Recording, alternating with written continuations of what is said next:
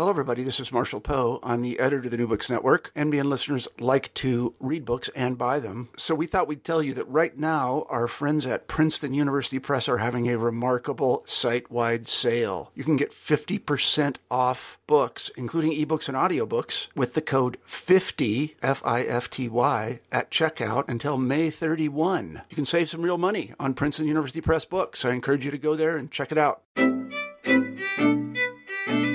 Welcome to New Books in Jewish Studies. I'm your host, Jeremy Wood.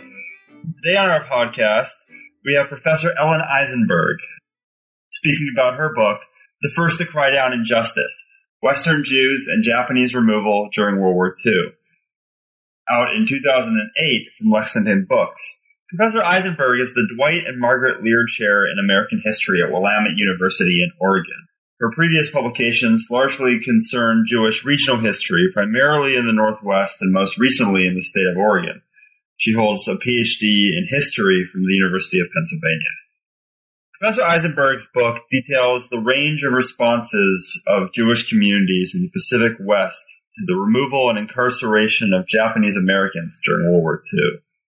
Contrary to later Jewish involvement in the civil rights movement, for example, the Jewish response to Japanese incarceration was largely one of tense silence.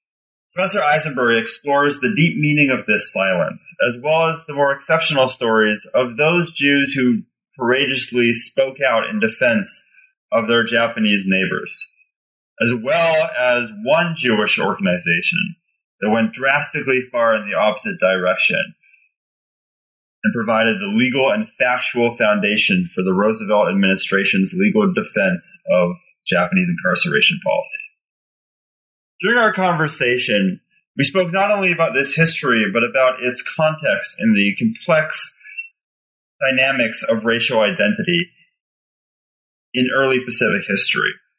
We spoke about the differences in the way response to incarceration play out in Washington State and California and Oregon. We spoke about the lessons that Japanese incarceration, as well as the responses to it, some in resistance, others in silence, have for our own uncertain political future. Professor Eisenberg's book is especially relevant in our moment. And I hope that you enjoy our conversation. So thank you again so much for joining us. It's our tradition on the New Books Network to begin by asking about a little bit of biography. So if I can ask, what led you to a career in Jewish history and what led you to write this book in particular? Sure. Well, it's a pleasure to be here and talking with you. I am really an American historian, and I happen to focus on American Jewish history. So my training is in American history more broadly, and that's what I teach at Willamette. I became interested in this particular topic after I moved to the West Coast, and it was part of a larger interest in ethnic relations and the development of ethnic identities in a broader sense. And I began being struck by some of the differences between East and West within the Jewish community. And then this particular episode sort of grabbed me. It started out as a study. I was going to look more broadly at responses, relationships between Western American Jews and other ethnic groups, and do several different case studies. And then this particular episode kind of overtook the whole project, and it became focused on just this one episode during World War II. Yeah, and I'd love to turn soon to talking a little bit more about the contribution your book makes to thinking about Jewish transformation into whiteness on a more regional level and its relationship to other ethnic communities. But before we do that, I wanted to ask just a couple general questions. So you talk in your introduction about this process of writing about some, to put it lightly, very regrettable responses to the atrocities of Japanese incarceration and removal. So, and you talk at one point about another historian who's looked at the history of these exclusionist movements and this process of telling the story of exclusionists in an effort to tell that story objectively without necessarily moral evaluation. So if I can just ask what that process was like for you and that struggle. Yeah, well, I think I went through a bit of a transformation during the process. So as I think most people familiar with modern American Jewish history would, I went to the project expecting that I would find that the Jewish community was particularly active in whatever resistance to this effort to remove Japanese Americans from the West Coast. And I was very surprised not to find that. So in many ways, the project became about that. And initially, I really thought of it very much in the way that you're framing it, as sort of a failure to speak out, because my expectation, of course, was that they would have spoken. My thinking on that transformed somewhat in the course of the project, because I became much more aware of how overwhelming the pro-internment or the pro-removal sentiment was on the West Coast. And people were practically screaming it from the rooftops. I mean, it's really quite hard to find groups that don't express intolerant attitudes in this period. And the vast majority of the Jewish community really tries to stay away from that. So in some ways, I went in thinking of the silence as a failure, and on some level it is, but it also, I think, is really notable that for the most part, with just this one exception that I talk about in chapter 4 of the book, for the most part, the Jewish community refrains from that. They hold back. They clearly see that there's something not right about it. And as another introductory question, so while telling the story of that community, both in that predominant silence and in those minority voices of opposition, what emerges is the story of a communal response, but it comes out through a lot of microhistories and the stories of a lot of individuals and small organizations and small local Jewish papers. So if you could talk a little bit about your research process and how you chose the stories that you did include and how you chose perhaps those you did decline to include.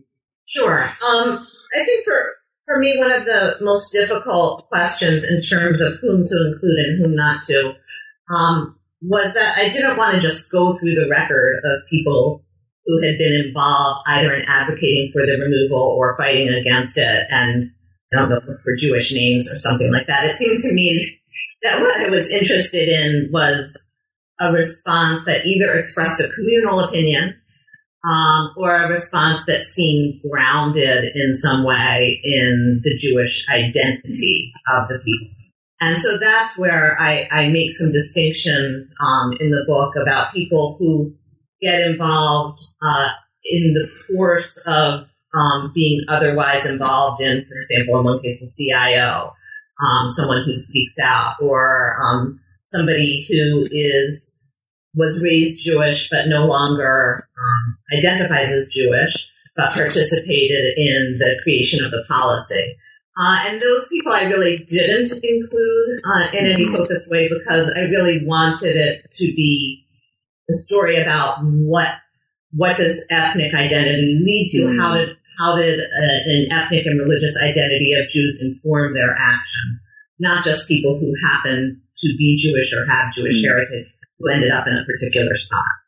Thank you. And I might turn back to one Jewish individual who denied his Jewishness and participated at some of the higher echelons of this process. But before we do that, I want to focus on what you were just saying, this emphasis on the relationship between Jewish identity and ethnicity and whiteness.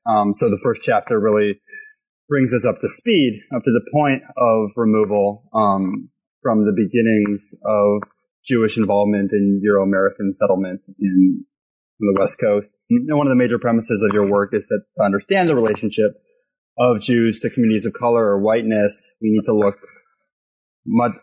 to turn away from just the national purview, or especially an East Coast purview, to look at other regions, in particular the Northwest. So can you talk a little bit about how that regional lens has shaped your work in this book and throughout your career, and what it offers that's previously been lacking? Sure. Well, if you look at the whole discussion of Jewish ethnic identity and the relationship between Jews and whiteness, a huge amount of that literature and of American Jewish history in general is really based on the New York example, or at least the East Coast / Midwestern urban example. That so dominates the story of what we think of when we think of Jews in America. And the regional variances have, until recently, gotten relatively little attention. I'm part of a group of historians, some of us Westerners, some of us Southerners, who have pushed against that to some extent. In this particular case, it makes a huge difference because I would argue that one's ability, or an ethnic group's ability to stand up for the rights of others has to do with where they themselves fit in what I would call the ethnic landscape. And the place of Jews in the ethnic landscape is really very different in the West than in the East. So in the West, Jews came as settlers and pioneers. They came with the first wave of European American settlement. And so they were considered town founders, and they created some of the institutions that helped to make settlement in the West possible. And that doesn't mean that there wasn't any anti-Semitism here, but there was quite a bit less in general in the West, in part because Jews weren't the newcomers who were entering this pre-existing society, right? But they were among the founders of it. So part of it has to do with timing, and the other part of it has to do with who else was around. So at the turn of the century, the turn of the 20th century, in a place like New York City, many white Americans were very alarmed at the influx of what they viewed to be unassimilable foreigners, including Jews as well as Italians and Greeks and other ethnic groups that were coming in huge numbers in that period of time. That's just not the situation in the West. In the West, the racial concerns that exist are much more about non-Europeans. And so in some ways, a number of historians have argued throughout the West that whiteness was a broader category. And you can see that throughout Western history. So if you look at the anti-Chinese movement, for example, in San Francisco, it's led by Irishmen, right?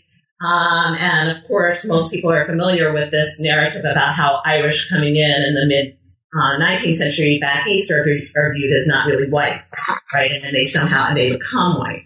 In the West Coast setting, because there's so much alarm, first about Native Americans and later about Asian immigrants, whiteness becomes a broader category in order, in part, to stand against those non-white, non-European groups that are present. So pointing to these groups of folks that had easier access to whiteness than they did in the East, like the Irish, or here in Seattle, Scandinavian populations and Ashkenazi Jews.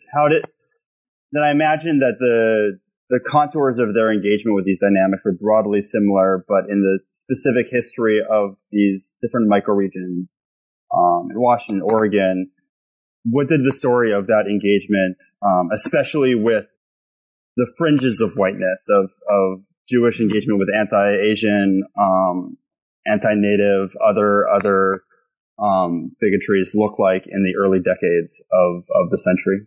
Yeah, I mean, I think you see around the edges, you see some sensitivity. So even in the 19th century, you'll occasionally see Jews express sympathy for minorities in the West and using their own background as a persecuted minority to inform that sensibility. But I think the broader story that we really see is much more one of Jewish inclusion in whiteness. So because Jews come among the early settlers, because they are town founders and so on, they really embrace that identity of being part of the pioneer generation. When the community looks back historically, even as late as the 1950s, and talks with pride about the early California Jews or the early Oregon or Washington Jews, they talk about how Jews participated in Indian fighting, right? Before that became something that we might look askance at, right? Sure. That was a point of pride of being a real pioneer. And so, to a large degree, they're really reflective of that broader white society. There are certainly some exceptions to that, especially once we get into the 20th century, with more working class populations that migrate. But those are not huge populations in Oregon and Washington, or really in San Francisco after the earthquake. LA is really the only place on the West Coast that develops a very substantial Jewish working class. And the other West Coast cities Jews tend to be much more in merchandising and other kinds of occupations. So it's less of a class struggle kind of situation.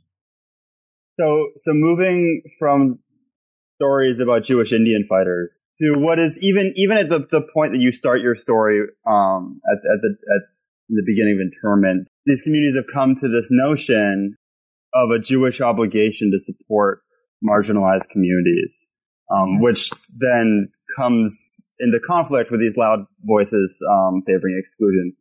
How did that sense of obligation drawing upon Jewishness develop in this period? Yeah, that's something that really develops in the early 20th century nationally in the Jewish community. You think about something like the founding of the Anti-Defamation League. And initially, they do exactly what their title suggests. Their mission is to fight anti-Semitism, to fight defamation of Jews. And gradually, in the 20s, 30s, and 40s, they moved to a broader sort of stance against prejudice. The idea that the way to fight anti-Semitism is to fight prejudice in all of its forms. So you won't eliminate anti-Semitism until you eliminate all forms of discrimination. That's something that's articulated particularly in the Reform Rabbinate, which has a very kind of socially conscious agenda in this period of time in the late 19th, early 20th century. You see it in a number of the groups, particularly groups like National Council for Jewish Women, which starts settlement houses in this period. So you see that kind of outreach and that general sensibility about fighting prejudice. And gradually those groups moved increasingly toward what came to be known in the 1940s as intergroup work. So the idea that the ADL would work together with the NAACP and the JACL and other groups to fight jointly against prejudice in various forms. Yeah, and if you could talk a little bit about the strategic tactics and the policy goals of some of that work, both by specifically Jewish groups or by these intergroup coalitions in that early period.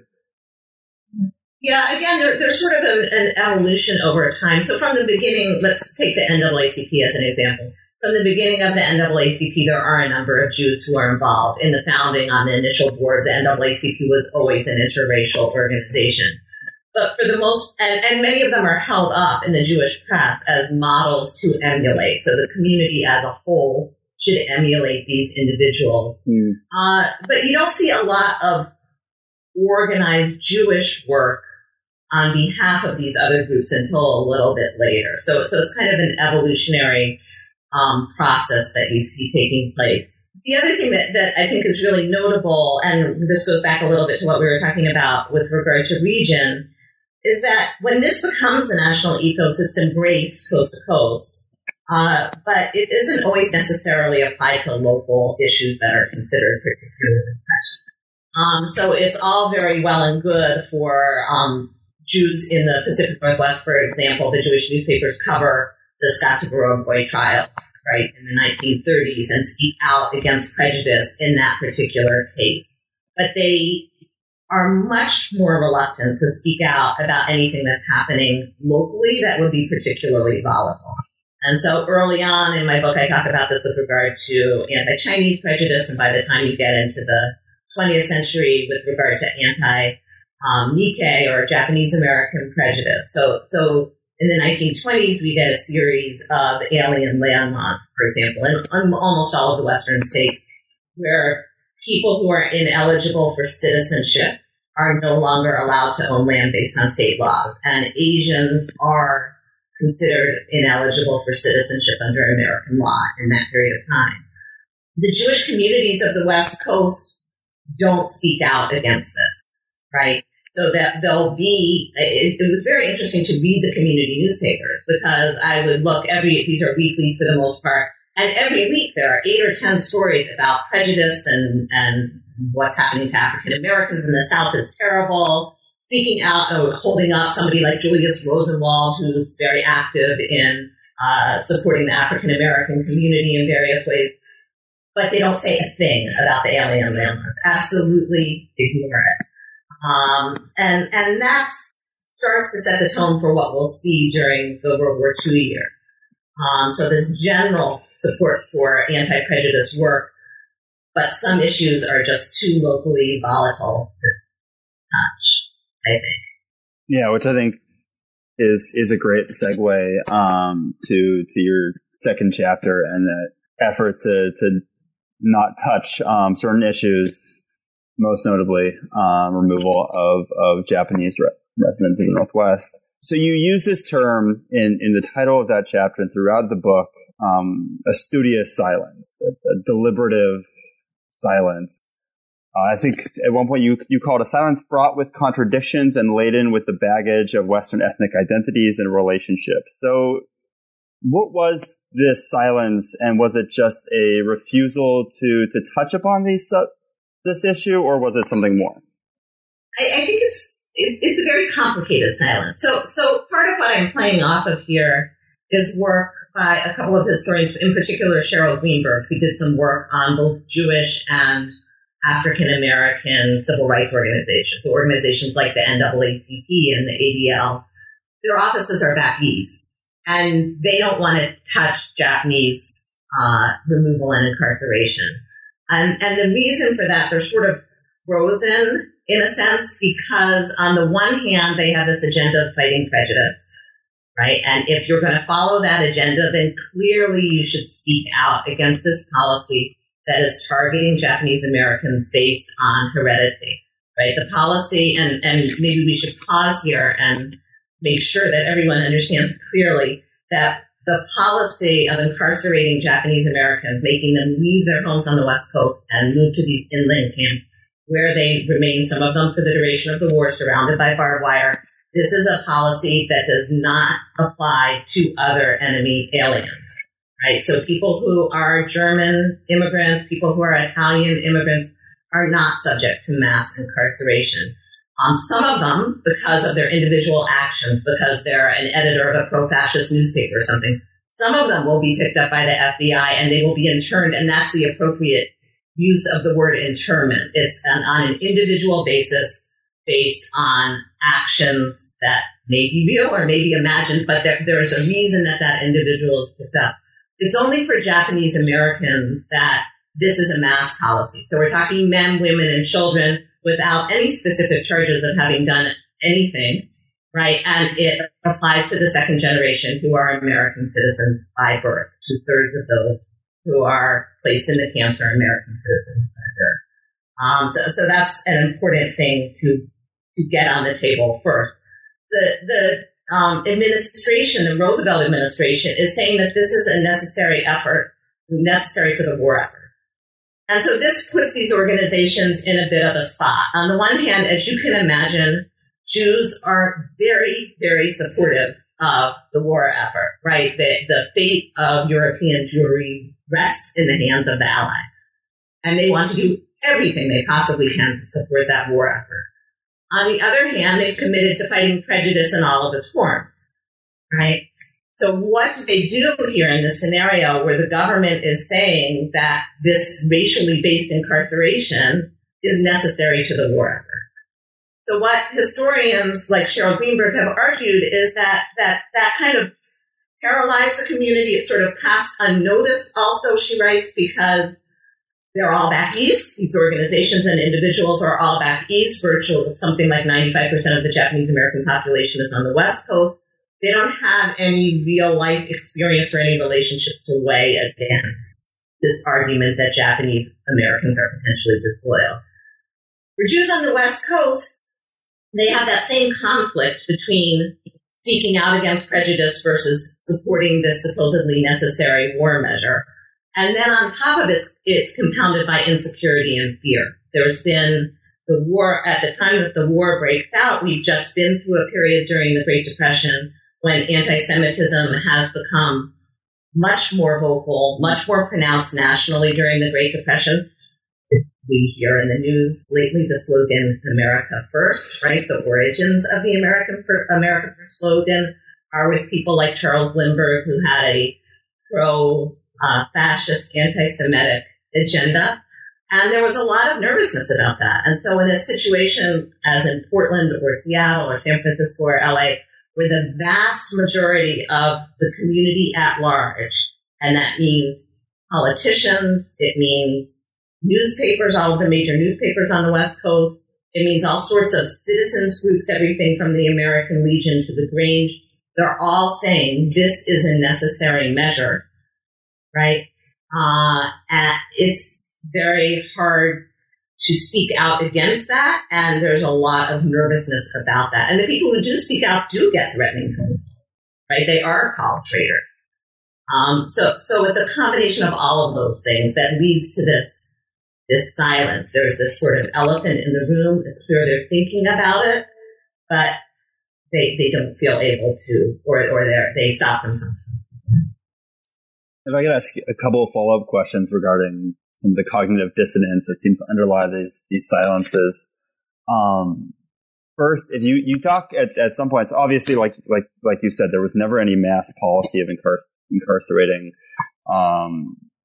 German or Italian quote enemy aliens, but the specter of that possibility does attract Jewish communal efforts at some point, and I'm interested how the willingness to work there, but the unwillingness to speak was balanced. And then as a second question, I remember in law school reading the Korematsu decision where the Supreme Court seems to make this distinction of how somehow this is not about racism.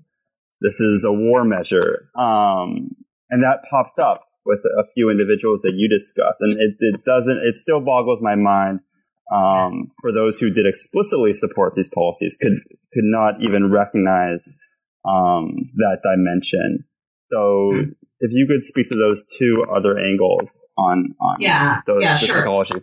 When we're talking about Jews who are enemy aliens, we're talking primarily about German refugees, people who managed to get out before the war, or from other nearby countries who managed to get out before the war. And because it takes 5 years to naturalize, those people are technically still, they're German citizens, they're German nationals. So when we go to war with Germany, they become enemy aliens, right? They're not yet American citizens. That's a pretty small number of people in comparison to the number of Japanese who were enemy aliens, because Japanese immigrants are prevented from naturalization under American law. So everyone who had immigrated from Japan is technically an enemy alien. They can't get citizenship. But there is concern within the Jewish community about these German enemy aliens, and usually they talk about the Germans and Italians together. So there's a certain number of people who have left Germany and Italy because they oppose the fascist governments there. And so frequently the argument is made in the hearings or in newspapers and various public fora.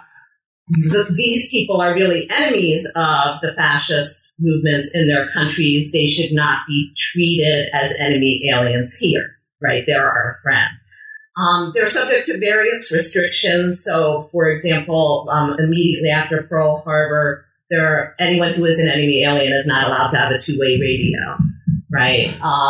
Doctors who are enemy aliens aren't able to get medical licenses here. So there are these various things that apply to them. Curfews apply to them. And so there's an effort on the part of the Jewish community, but also more broadly, to distinguish those European enemy aliens from Japanese enemy aliens, right? And that gets to your point about the racism. I mean, I don't think that there's any way to look at this policy without seeing it as racist. You would have to do the whole, first of all, it was often openly justified with racist rationale. So there are people who go to the hearing and say publicly, for example, that Japanese Americans must be interned because they all look alike, that you can't tell who is who, and therefore you have to lock them all up. There is an argument made that the Japanese soul or the Japanese body, that Japanese Americans, even second generation, that their loyalty to the emperor is somehow biological, that it's passed on through the blood, right, and cultivated in a way that nobody talks about German American, especially second generation American born German Americans, nobody talks about them in that way. Nobody says that they have a internal kind of biological affinity for Hitler. And people don't talk about Italians that way either. Italians and Germans are both much more integrated into America, and they're just not regarded in that way. But Japanese, from the time of settlement, have been regarded, and this is why they're not able to naturalize, are regarded as biologically different. And so this is racism defined, right? This is saying that people have biological differences that affect not only their physical appearance, but affect their ability to be citizens, or their loyalties, or their the way in which they think about their relationship to the government. Yeah, and so within that context, Jewish media and Jewish organizations undertake this silence that you've discussed. And you had mentioned earlier that many of these organizations might adopt certain positions on national issues that they did not apply to these more local contexts. So on the issue of Japanese incarceration, how did Jewish organizations that were either completely based in the West Coast or affiliates based on the West Coast differ in their response from national organizations? There's not a huge difference. Both national organizations and local organizations, for the most part, are silent. There are a couple of exceptions. So the National Council of Jewish Women makes a not very loud protest against this policy, and the local affiliates don't go along with it on the West Coast. But in general, the ADL doesn't speak out about this. The various national Jewish organizations don't speak about this, and neither do the local groups. And I should I'll make sure that I mention that this is not unique to Jewish groups. A lot of people think that the ACLU, for example, spoke out against the policy when it emerged. It did not. Very, very few groups spoke out about it. The groups that everyone imagines in retrospect must have spoken out about it did not when the policy first formed. For many of the same reasons. They viewed the Roosevelt administration as a friendly administration to civil liberties. They wanted to support the war effort, and so on and so forth. But the local responses were really reflective of that. What's different is that they're clearly aware of it. I mean, you couldn't live in Seattle or Portland, or San Francisco or LA and not be aware of it. So it could be odd. If you were living in New York City, one can imagine that with all the news about the war, you might not pay that much attention to the situation of Japanese Americans. But that would be very hard to ignore if you're in one of the West Coast cities. So that's the difference. It's not so much a difference in response. It's they had to be, it was the elephant in the room on the West Coast, and it's not on the East Coast. So if I could ask a follow-up, I'll ask a little bit later on about individual Jews who are involved with organizations like the Fair Play Committee, but also within the ACLU, that there are individual attorneys who go outside the organizational purview to take some of these early test cases. Yes. So in engaging in silence, did you see any indication that these organizations were trying to control their individual members who might wish to individually speak out? I don't know that. I didn't find any evidence that anyone was trying to control their individual members. Those who do speak out get a backlash from their friends and family often anyway, so I don't know that the organizations had to engage in that. I have not found a piece of paper at any of these newspapers that says we've chosen that we're not going to take a stance on this. They never announced. But it's clear that the silence is extremely purposeful. And there's a page, you see it all over the place, but there's a particular page that we produce in the book. And this is a page from, and you can find a similar one from any of the Jewish papers up and down the coast. This particular one is from the Portland Jewish Scribe, and it's the day after the executive order that will lead to the removal and incarceration of Japanese Americans. And they talk all around that issue in ways that you almost have to do contortions to avoid mentioning. So there will be articles about enemy aliens that are referring to the German refugees. But in the West Coast context, enemy alien was used as a synonym for Japanese American. So most people who live in a West Coast city and see the term enemy alien, they immediately think Japanese American, right? There is an editorial on that page that talks about an anti-Semite in New York who's handing out these anti-Semitic tracts.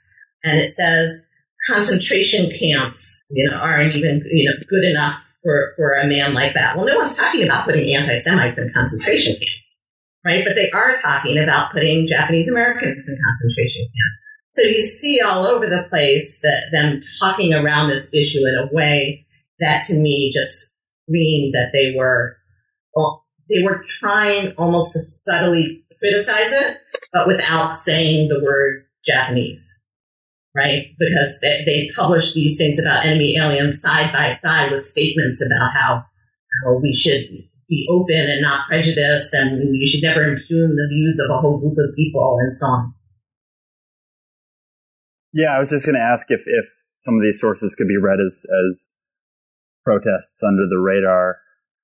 Oh, absolutely. I think, some of them that I quote there where they'll have, mostly on the editorial page, just these broad statements about how we should never condemn the whole group for the acts of some, or we should never judge people based just on race.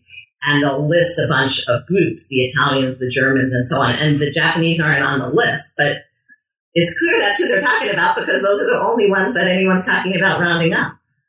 That's fascinating, and maybe a silver lining on some of this history.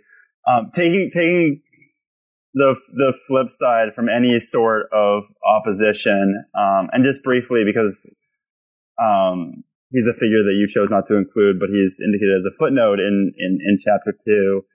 Carl Benditson, who spent his entire life denying his Jewishness, and as an attorney with the Army, was at some point seemed to be DeWitt's right hand man. Can you talk a little bit about him, to whatever extent you could talk about his relationship to both the intersection of his relationship to his Jewishness and what he did during the war, and why you decided not to include his story?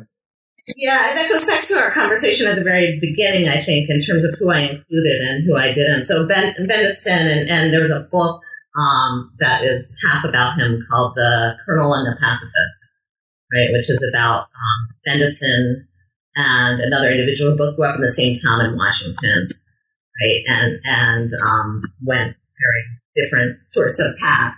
But Benditson grew up Jewish, but by the time he's in college, he is disassociating himself. He clearly is trying to pass as not Jewish, and there's no indication that he ever identifies that he joins any Jewish organizations or anything like that in his adult life. He works first in the Attorney General's office in California, and then subsequently he's General DeWitt's right-hand man, and he's an architect of the policy of removal and incarceration. And I didn't include him because he doesn't seem to have any relationship. Well, he has a problematic relationship to his Judaism, but he purposely has disassociated himself. And since I was trying to look at how ethnic identity and ethnic organizations inform responses, he seemed to place himself in many ways outside of that. I do the same with individuals who are acting as labor officials or as communists or who don't express any Jewish rationale or identification as part of their reason for speaking out in defense of Japanese Americans. But if I can ask, do you think it would be too speculative to imagine that the fervency with which he did not, or the dedication with which he denied his minority status, could have had some link to the fervency with which he assisted in falsifying sabotage reports and creating these policies? Yeah, it seems like a reasonable hypothesis. I haven't done a deep enough study of him as an individual to be able to say that for sure. Okay. Yeah, so moving on to the third chapter, which shares the name of the book. to be the first to cry down injustice, Western Jews in opposition to Nikkei policy. If I could just start with the chapter, where does this quote come from, and what made you decide to put it on the front of the book? Yeah, that comes from a sermon that Rabbi Irving Reichert, who was the rabbi at Emmanuel, which is the big, oldest Reform congregation in San Francisco. He delivered a sermon the Friday night after Pearl Harbor. So Pearl Harbor is on a Sunday. So this is the Friday night immediately afterward.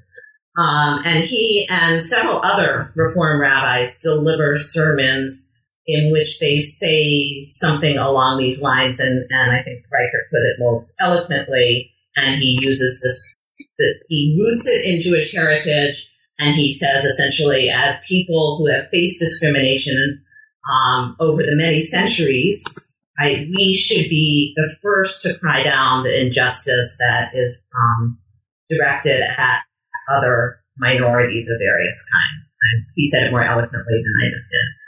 But that's where the phrase comes from. And actually that was something that was expressed by a number of individuals, including the rabbi of the major congregation in Seattle, the Reform congregation in Seattle, early on. But at that time, that again reflected majority opinion. So initially, right after Pearl Harbor, the major newspapers published cautionary editorials saying to their public, stay calm. This isn't the fault of the local Japanese Americans. We need to be calm. And it's only the public outcry and the government policy kind of emerge in tandem. And there are several studies that go back and forth arguing about whether it's the public opinion that pushes the government or vice versa. But in any event, they sort of emerge in tandem. So by February, there's this consensus, right, that has moved against Japanese Americans and that is in favor of mass removal. And at that point, you don't see public statements in the Jewish community anymore. Yeah. So moving on from that initial moment of possibility, as whether it's a shift in public consciousness or whether it's these falsified reports of espionage or just the executive order itself, things change. But we have these moments in this chapter of protest. And I think that in this chapter, more than anywhere else in the book, you really do this very specific, sub-regional view of the way in which opposition plays out, amongst the great cities of the West Coast. So could you talk a little bit about, the similarities and contrasts between opposition in LA and San Francisco, Seattle, and Portland? Sure. The two places with the most opposition are clearly Portland and Seattle. And I think that I'm sorry, did I say Portland and Seattle? I meant San Francisco and Seattle. Portland at the least. Sorry. What clearly makes the most difference, I think, in it is personal relations. And those personal relations seem to be most intense in universities where there are large numbers of Nisei students. So the two universities on the West Coast that have the most Nisei students are UC Berkeley and University of Washington. And you have to remember that at that point in time, there was no major university in Portland because the Portland State is founded after the war. And in general, Oregon had fewer Japanese Americans anyway compared to Washington or California. So those are places where there are many more people who have grown up having contacts in the Nisei community, right? And they have personal relationships, and it's the universities that become sort of the incubators of the protest movement. But they take a somewhat different form. So the one that's based in the Bay Area is largely university people, mostly out of Berkeley, and civil libertarian types. And a number of Jews are involved in that as individuals. So there's no Jewish organization, but there are a number of Jews who are prominent leaders of this group that I call the Fair Play Group. It changes its name a number of times. Fair Play is always in the title. And so there are a number of Jews that are involved as individuals in that, including Rabbi Reichert. And it largely makes its argument in civil liberties kinds of terms, and the people who gravitate toward it tend to be from those communities. In Seattle, what happens is the defense coalition forms around Gordon Hirabayashi, who's a University of Washington student at the time. He was a sophomore. He breaks the curfew and gets arrested and so on. And he's a Quaker, and a lot of the faculty and others who kind of encircle him are also friends. And the Quaker Church, the United Friends Service Committee, gets very involved in this. And they, of course, have a very different relationship because they're pacifists, right? They have a different relationship to the whole idea of the war effort and so on. And I think some of the qualms that were held in the Jewish community are not held in the Quaker community. Other people who get involved in the movement are often ministers who have had contact with either Japanese through missionary work there or Japanese American communities. So there are Japanese Methodist churches and so on. And there are pastors who have been liaisons to those churches, and they tend to get involved. The result of all of that is that the resistance movement in Seattle tends to have a more Christian character and a more pacifist tone, which is not an ideal fit with the Jewish community, which is so in support of the war effort. So you have those two very different, two centers of resistance, but kind of different natured resistance. And then in Portland, there's nothing. When you read there were congressional hearings that were held in all of these cities. When you read the text of the hearings, in Portland, there's one person who speaks out against it, this woman who I always picture as a tiny woman, although I don't know what she looked like, Azalea Emma Pete, who had been a Methodist missionary in Japan, and the congressman rake her over the coals and really give her a hard time. And she's there by herself. She's not part of a group. And she says that she doesn't believe that the Japanese community is disloyal in America. But she's a lonely voice in contrast to the situation in Seattle and San Francisco, where organized groups come and express their opposition. Yeah, and it's fascinating to hear about the pressures that in a place like Seattle, aside both in their connection to Jewish support for the war effort generally, but also in this Christian tenor in a time prior to modern ecumenical partnerships, pushes out a lot of Jewish involvement.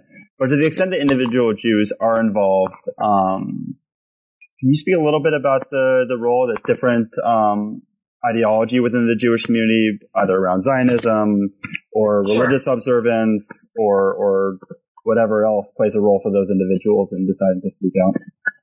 Yeah, it's interesting that the Reform movement had this history of kind of social action that goes back to the turn of the century. And also within the Reform movement, there had been tremendous antipathy towards Zionism. So when the Reform movement is founded in the 19th century, part of the argument that they're making is that Jews don't have to go back to some homeland, right? Jews can be real citizens of the places where they live, whether that be France or Britain or America, and that American Jews are not longing for a return, right? So they're very philosophically anti-Zionist from the birth of the movement. When the rest of the American Jewish community starts surging towards Zionism, and the real shift comes in the 1930s, right, with the rise of Hitler, and other countries, including the United States, don't want to take refugees, and there's no place for them to go. And so that sort of shores up the Zionist argument that there should be a Jewish homeland. However, there are prominent Reform individuals, and particularly rabbis, who hold very fast to this classical Reform formulation that Judaism is a religion, it's not a nationality, and we shouldn't be talking about nation. And one of those individuals is Rabbi Reichert, who gets so involved in the Fair Play movement. And I found that to be really interesting. Both the rabbis who are they become the dissenting rabbis as the Reform movement shifts and ultimately endorses various Zionist measures. The holdouts, right, secede and they form their own organization, and it forms within about a week or two of the Fair Play organization. So, and Rabbi Reichert is on the board of both, right? So on the one hand, he's supporting the Fair Play document that they're writing letters saying the Japanese Americans shouldn't be doubted, their loyalty shouldn't be doubted just because of their ancestry, right? And on the other hand, they're making an argument American Jews should not embrace Zionism because if we do, our loyalty might be called into question, right? Those two ideas seem really closely linked and seem to really reinforce each other. And what I found was that the people among the Jews who are most involved in the Fair Play Committee, a disproportionate number of them share this anti-Zionist outlook. Did you see any indication of this sort of Brandeis Zionist view that there can be this particularity and this sorry, the dog. No problem. That a Zionist nationalism can and that particularity can be part of a more universal American patriotism, and that equally Japanese particularity shouldn't negate Japanese Americanness. Yeah, I think that's an interesting question, and one can imagine someone coming to that conclusion. And there are many people. In fact, the Brandeisian position becomes the majority position within American Jewry, and even within. But I think that the people who are focusing their efforts on Zionist causes are much more focused on what's going on in Palestine and what's going on in Europe, and that is. The house is on fire. That is what they're focusing on. They're really just not focusing very much on what's going on with Japanese Americans on the West Coast. So one last question about some of those internal Jewish dynamics. You had mentioned before that LA is the only city on the West Coast to develop really this vibrant Jewish working class. So this might be particular to LA. But do you see involvement one way or the other, or any distinction within the Jewish labor movement and Jewish socialist movements in response? You do see some of that, primarily more among the communists than the socialists. There's an individual I quote in the book who's a progressive lawyer, and I'm not sure if he would categorize himself as a socialist, but a lefty Jewish lawyer, and he says, the organizations, you would have expected that they would speak out, but they really don't, and that this was something that there was a real sense, even among the socialists, among everyone, that it was so important to support the war effort and to fight fascism, that this, what was happening to Japanese Americans, just really didn't gain their attention. On the other hand, there are some examples, and particularly on the local level in LA, where there's more of a working class community, and also that working class community, Jewish community, happens to live in the same neighborhood as the Japanese American. And so you do see more kind of individual ties, things of that nature. There is, I would say there's again not an organized response. And turning to LA is a good place to begin discussion of your last chapter, and one organization that went beyond silence in its failure to support Japanese communities. The LAJCC. Can you tell us a little bit about this organization and kind of the particular context of LA and Jews' position in that city? Sure. LA is really different. It's the outlier on the coast. It began much like the other Jewish communities on the coast. The early Jewish settlers were very much part of the establishment. They were among the founders of the chambers of commerce and whatnot. There is a much, much larger influx of immigrant Jews into LA than any other West Coast city. And the population just grows incredibly quick. The population of LA in general grows very quickly, but the Jewish population grows even more quickly than that. And a lot of the influx into LA is, of the non-Jewish influx, is Midwestern Protestants. And they bring with them a less inclusive version of whiteness. And so Jews in Los Angeles start experiencing anti-Semitism to a much greater degree than Jews in other parts of the West Coast.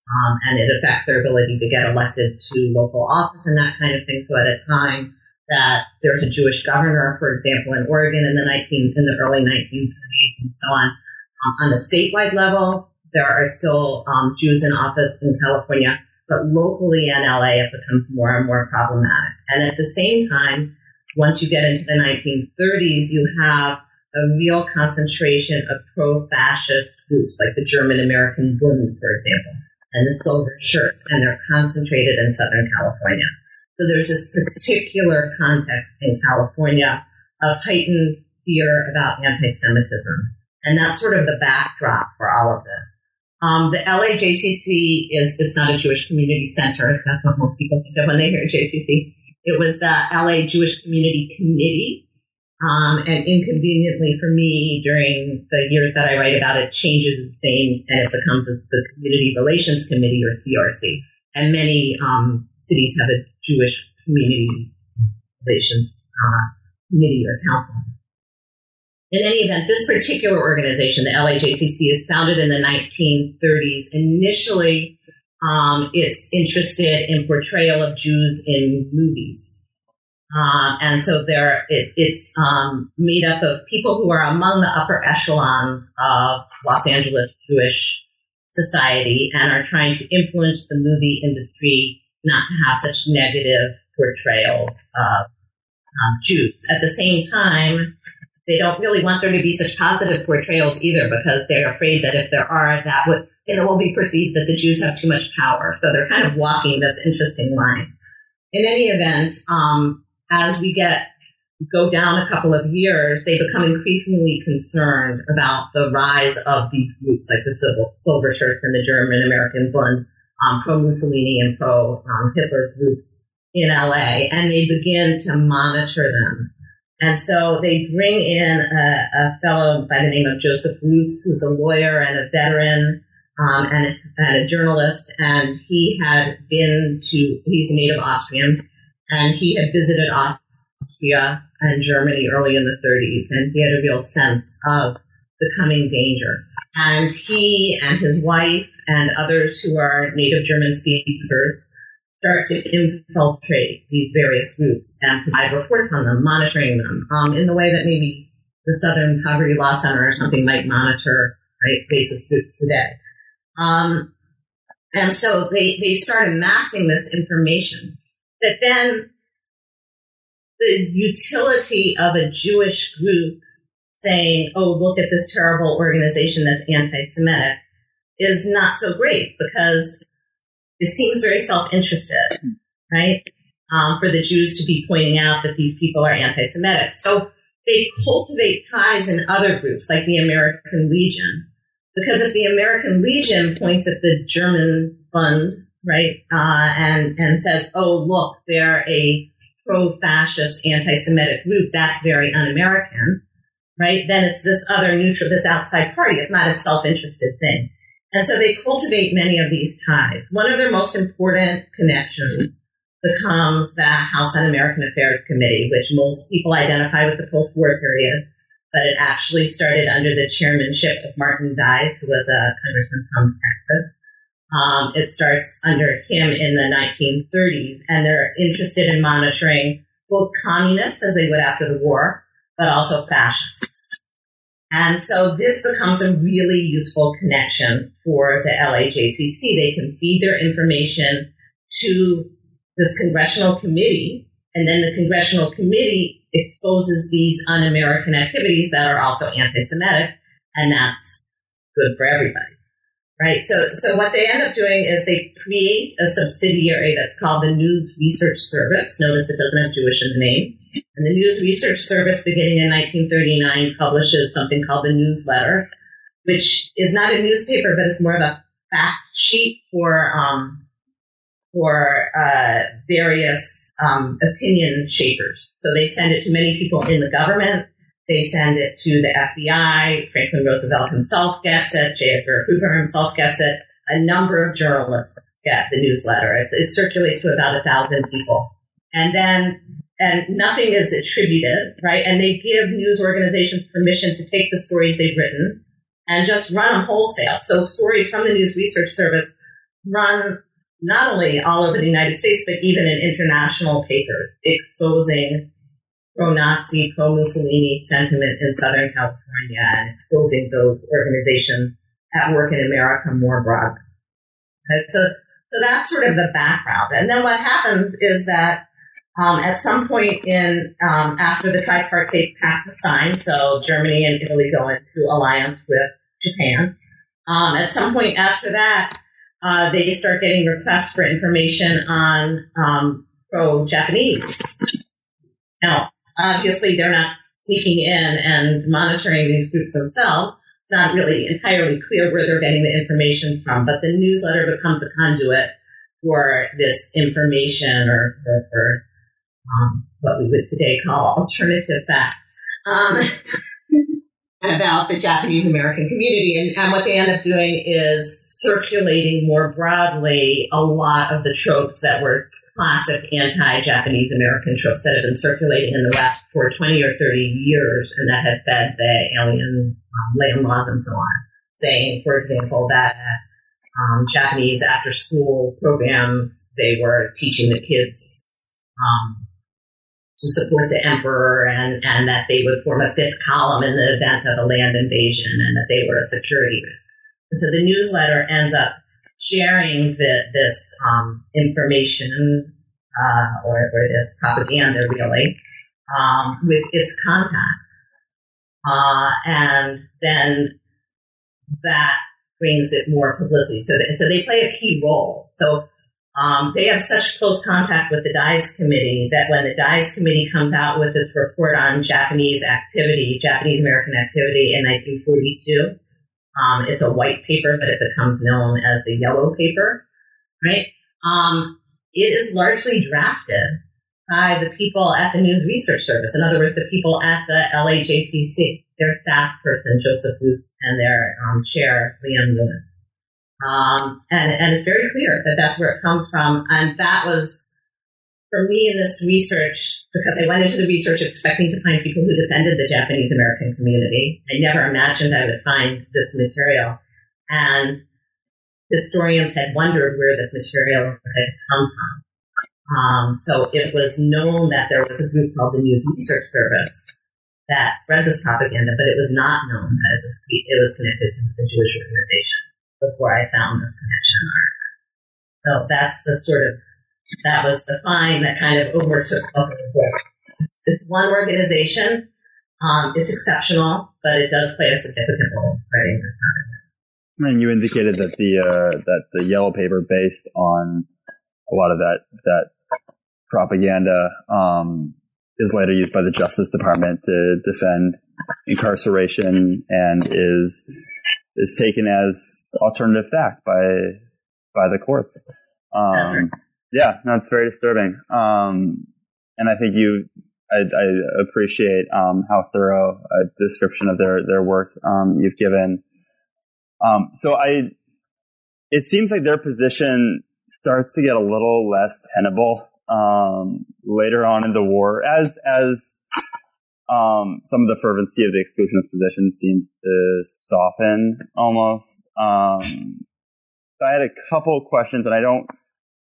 First of all, how the LAJCC's position impacted as they become a community relations council, how it impacted their community relations or their relationships with the ADL or the ACLU.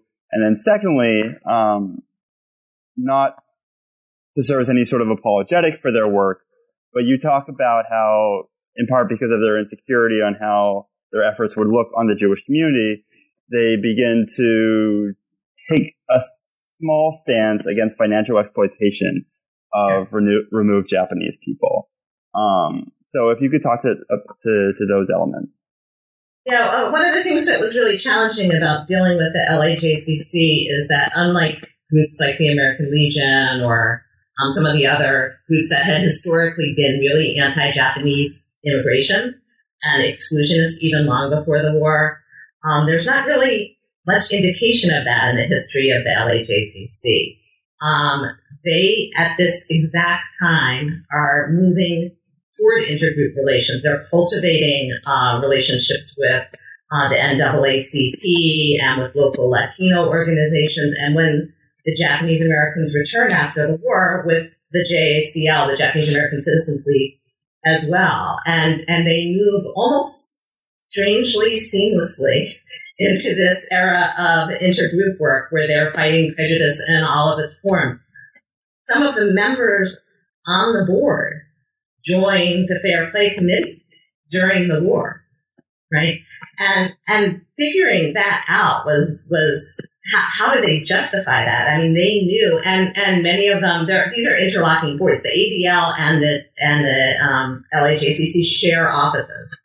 Clearly, the ADL knew about all of this, at least the local ADL, and presumably the national. But afterwards, there's almost a cone of silence about it. So when I looked at several of the individuals who were at the center of it were interviewed in the 70s and 80s and 90s, and when you get to the part where I'm hoping they'll finally explain what they were doing, they asked the interviewer to turn off the tape. I don't know. The JACL, members of the Japanese American community, the NAACP, and others would probably not have had any awareness that the News Research Service was linked to the Jewish community, right? And so they move almost seamlessly into this larger intergroup work fighting prejudice. And that seems to be, in a lot of ways, where their hearts were in the beginning. So then the question is, well, why do they do this anti-Japanese stuff? And I think that a lot of it is, frankly, expedience. And the DICE committee, in particular, is incredibly useful contact for them. It's denouncing fascism, it's denouncing Nazism, it's denouncing anti-Semitism, and the DICE committee asks them to help them out, and so they pass along this information. There's no evidence in their records to suggest that they really subscribe to race-based prejudice. So you don't see that even in sort of the private notes or anything like that. Yeah, no, and it would almost be easier if they really believed in it. Yeah, and I think that by the time I got to the end of the book, I don't know if I was able to get to the point of empathy, but trying to feel that empathy for a time when organizations felt the need to ask themselves more often, is it good for the Jews? Right. Yes. A question that we don't necessarily always have to face today. So just to close out this history before a couple closing questions, that new era that you're talking about towards the end of the war, the emergence of the JACL and the emergence of more Jewish opposition and self-identifiedly Jewish yes. opposition. Can you tell that story a little bit? Sure. So I'm sorry, I neglected to answer that part of it before. So the Jewish lawyers, for example, so the LAJCC, at the same time as doing the newsletter, well, the newsletter ends in December of 41, so shortly thereafter, the LAJCC gets involved in organizing Jewish lawyers to help secure Japanese American properties. So, as you probably know, Japanese Americans had very little time to take care of their financial and business and property affairs before they were forced to leave the West Coast. Many of them ended up selling their properties at fire sale sorts of prices. And there are rumors of exploitation going around, and in LA and San Francisco in particular, rumors that the Jewish community was involved in that exploitation. And so to kind of counter that, the LAJCC and its sister organization, the Survey Committee up in San Francisco, organized local Jewish lawyers to try to assist Japanese Americans in settling their affairs and protecting their property and so on. So that's one example of that. You also see, as the war goes on and the hysteria sort of wanes and the United States starts to do better as we get into 43, 44, and so on, you start to see more people who are willing to speak out in the defense of Japanese Americans now returning home. There were groups in all 3 states that wanted to keep them out. They didn't want them to be able to come back after the war. And there are a number of Jews who are openly involved in that effort to be able to support their return. So looking back at this history, and I've mentioned a couple of times how disturbing that was for me, and you talked about earlier on, you have this line about the silence of Jewish communities despite their, quote, proximity to the livestock pavilions and racetracks that served as the initial incarceration sites, which brought to mind to me stories of Germans and Poles living by railway stations and saying nothing or turning the other way to not see anything. So looking back, how do we as Jews on the West Coast meaningfully live with this history? How do we tell it? How have we told it? Well, I don't think we've told it before this. It's a chapter that most people know very little about. And when I mention to people the topic of this book, they always assume that it will be a story about how the Jews did the right thing, because it's commonly known in the Jewish community that Jews have been disproportionately involved, for example, in the civil rights movement and other kinds of progressive movements. And so that's just the assumption, so much so that some people sort of falsely remember that.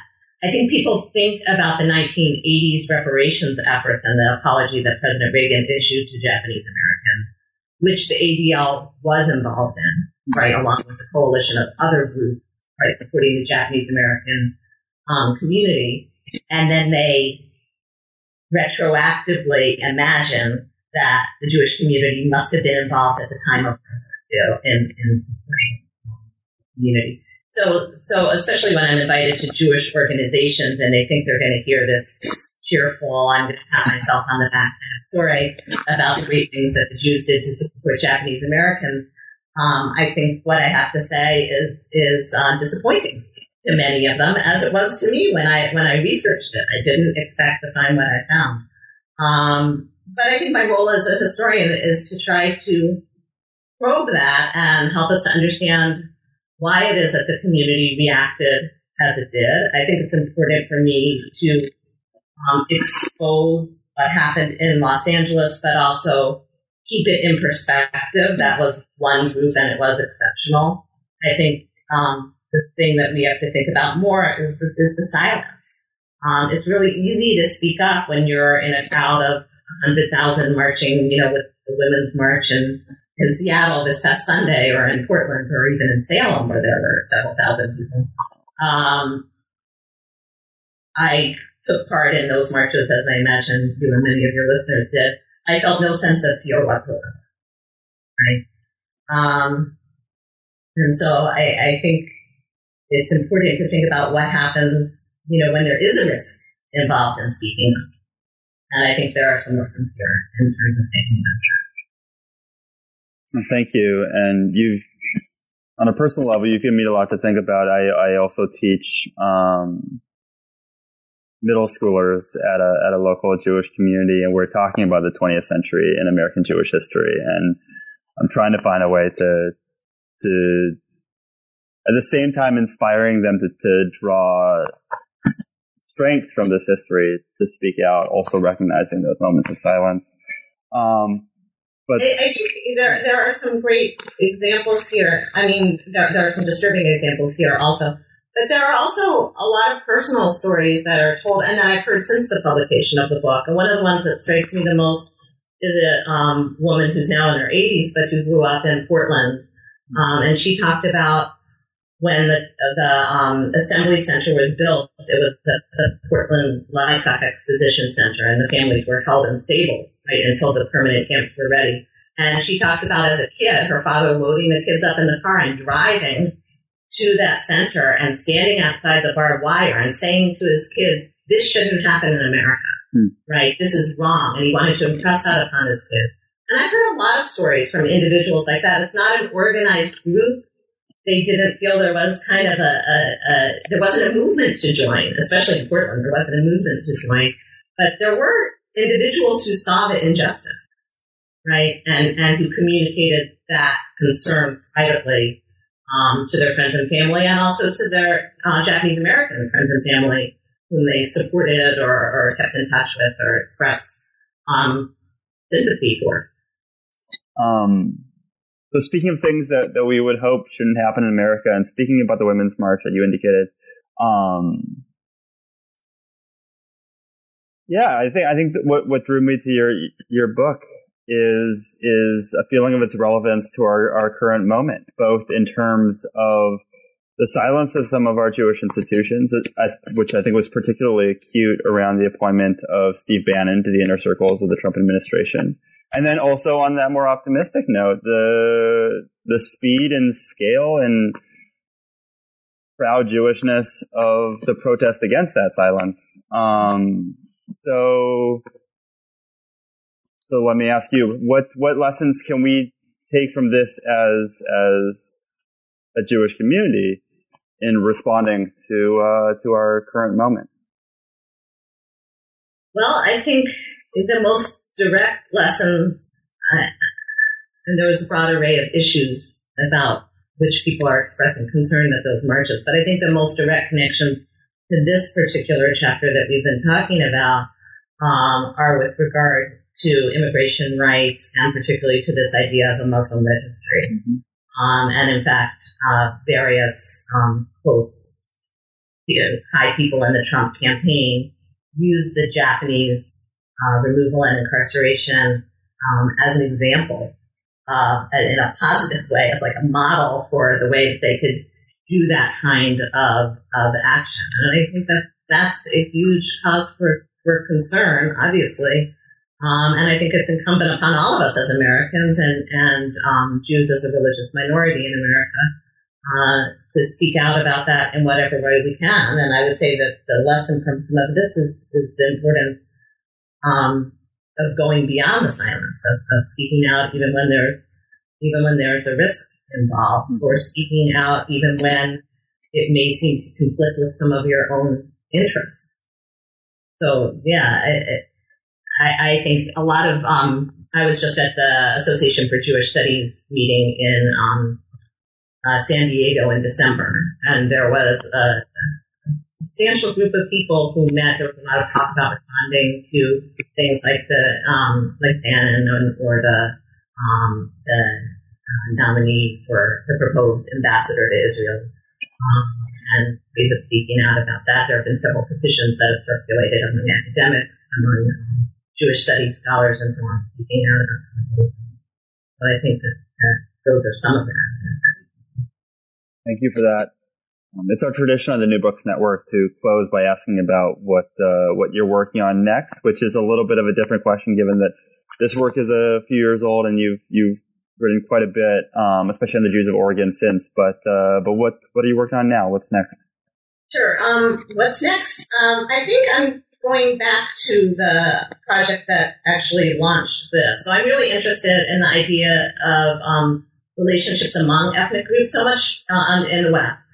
So much when we talk about ethnic group relations, it's always whites with the other non-white groups, so whites and African Americans, whites and Latinos and so on. And I'm interested in the connections among those groups. And when is it that the question that kind of launched this project was, when is it that Jews look at other ethnic, racial, or religious minorities and see themselves, right? And when do Jews identify as part of the white majority, right? And how does that change over time and in different kinds of circumstances? So in some ways, after several years working, I have 2 volumes that just came out on Oregon Jews. So in several ways, I see myself as kind of going back to some of the questions that really launched this project. No, we'll look forward to that and hope to have you back then. Thank you again for the book and for taking the time to chat. Thank you. It was my pleasure.